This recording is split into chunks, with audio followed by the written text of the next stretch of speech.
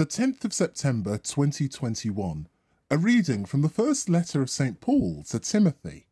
I used to be a blasphemer, but the mercy of God was shown me.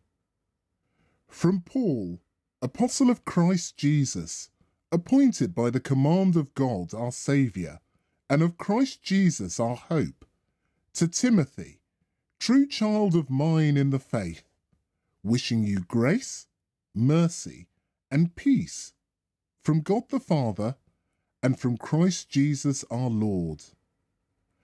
I thank Christ Jesus our Lord, who has given me strength and who has judged me faithful enough to call me into his service, even though I used to be a blasphemer and did all I could to injure and discredit the faith.